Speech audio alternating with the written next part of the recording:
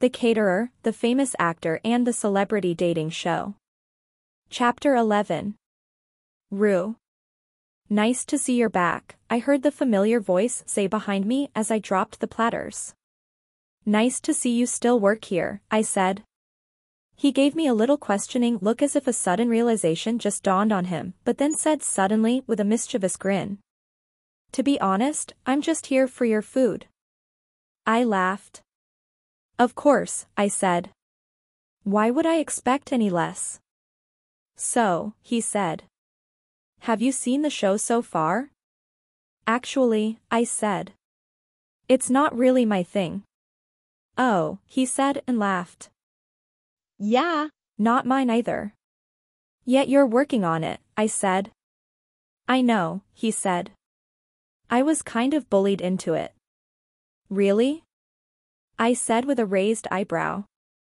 It's a long story, he said. It must suck, I said suddenly. What must, he asked. Oh, sorry, I was just thinking out loud. I just wonder how it must feel to be famous. It seems so lonely. Yeah, he said suddenly sounding sad. It does. But at least we don't have to deal with that, I said. He laughed. Yeah, he said. Though to be honest, you'd make an amazing model. I laughed. Now you're just lying. No, he said with a smile. I'm serious. You're stunning. You really think so? I asked, feeling shy. I do, he said. Any guy would be lucky to have you. I'm sure the masked man would disagree, I said. He'd be a fool if he did, he said. I blushed. You're talking about me, but you could be the face of a magazine, I said. He laughed.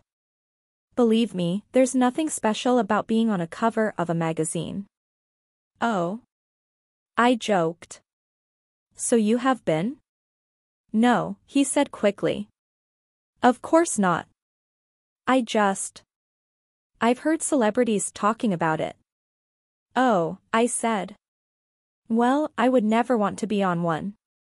I hate the idea of people only looking at my body instead of my intellect. I could never look at you that way, he said. We talked for a while until I realized it was almost time for me to get ready for the show. I excused myself and told him I needed to go. Wait, he said. Yeah, I know it's kind of out of the blue but, he said. Can I get your number? My number? I said surprised. Sorry, I'm being too forward, he said. No. I said quickly. No, I don't mind at all. I scribbled down my phone number on his hand. I'll call you, he said. I nodded, speechless. I made a quick escape, waited a little while then sneaked past him to go get dressed for the show. I still had that butterfly feeling in my stomach once I was dressed and ready. But I had to push it away. It was time to forget about set guy.